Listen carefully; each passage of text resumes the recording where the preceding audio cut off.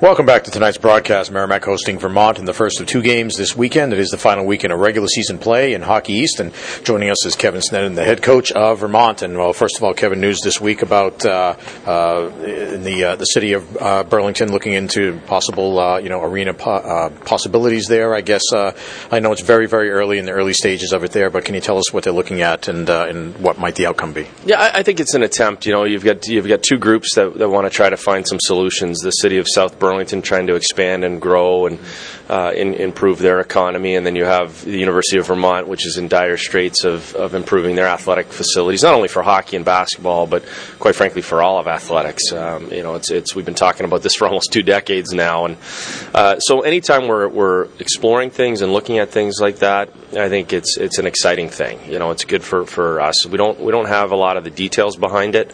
An arena off campus poses some logistical issues that a lot of those answers have to be discussed between the constituencies that are necessary for that. But again, we're in need of something. The status quo is not going to work, so we're either a multi-event sports center on campus, off campus like that one, or a renovation. Those are kind of the options, and hopefully just looking at doing this as soon as possible.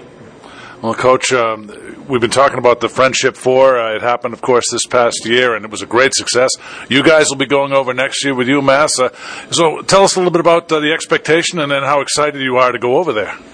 Well, John, when we're involved in scheduling, we do it so many years in advance, and at least from my perspective, I'm sure from Coach Dennehy's perspective, you want to try to create memories for your student athletes, experiences that they're going to talk about with their kids one day. And we've been fortunate to play in Frozen Fenway or our annual game at Wells Fargo Arena. Those are situations that kids are always going to remember. And I think having an opportunity to go see Ireland, spend some time there, not only playing hockey, but also, to help out with within their community, visit schools, and there's a lot of other things that are going to happen aside from just the 2 games that are there. So we're excited and honored to be a part of it. We're looking forward to sharing that experience with 3 great hockey programs, and it seems kind of far away right now, but we're already talking about travel plans. So.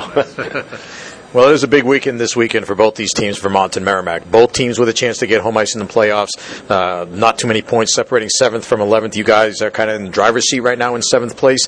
Coming off the weekend last weekend against Boston College, how do you feel about where you are right now? I think we're playing really well right now, and I haven't said that very often. In the first half of the year, we struggled. We played some absolute monsters in terms of national rankings and whatnot. I think it wasn't until at some point in end of November we were actually playing a non-ranked team in the top 10. So we took our lumps early on, but I think as soon as December kind of rolled around, we started to see some really positive things. We got off to a great start in the second half. Again, we've played well against the top half of the league, like the top tier. Haven't necessarily won many of those hockey games, but feel like we're a bounce or 2 away from that. So we're trying to look at the process. And again, I think as all coaches, you want to be playing your best hockey at the end. And I feel this is our best hockey this year. If it's good enough to get to the Garden, I don't know.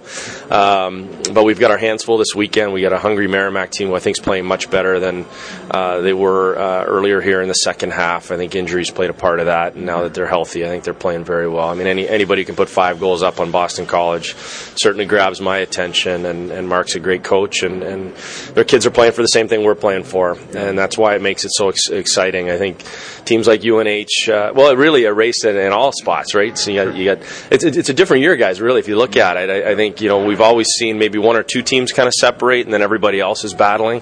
This year, kind of the top 5 grabbed it and ran away with it, and now Northeastern's added to that mix.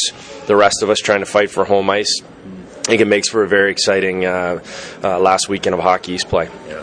Well, the 8:30 start tonight's a little unusual. I know you guys have played one of those games in the past. I need a nap. Yeah. Just anything different that you do to prepare for it? It's just adjusting your routine. And I tend not to even focus on it. I don't talk about it with our team. Here's our itinerary. We bump everything accordingly. And again, I think post game is more important than really talking about it prior to the game. That it's very, very important that we immediately following the game tonight we start worrying about recovery for tomorrow night, because it's going to be close to midnight by the time we get back to the hotel. We got to feed them, do our stretching and ice baths and all that, and then get them to bed, let them sleep in a little bit, and get ready for tomorrow night.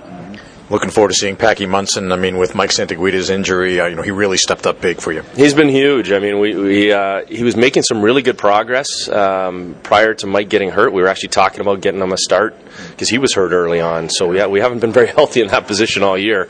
Michael's actually dressing tonight for the first time in 12 weeks. So that's nice. He was cleared the other day. But we feel like, hey, we got to go with what's best for the team. Packy's in a groove right now. Mike is there if we need him, but probably not going to disrupt too many things this weekend. All right, what's one or two keys for to the game for your club tonight? I think for us, as a coach right now, you're not talking about intensity. You're talking about playing 60 minutes of smart hockey. We're playing in a smaller building. Again, Merrimack's a physical, well-disciplined hockey team, well-coached team.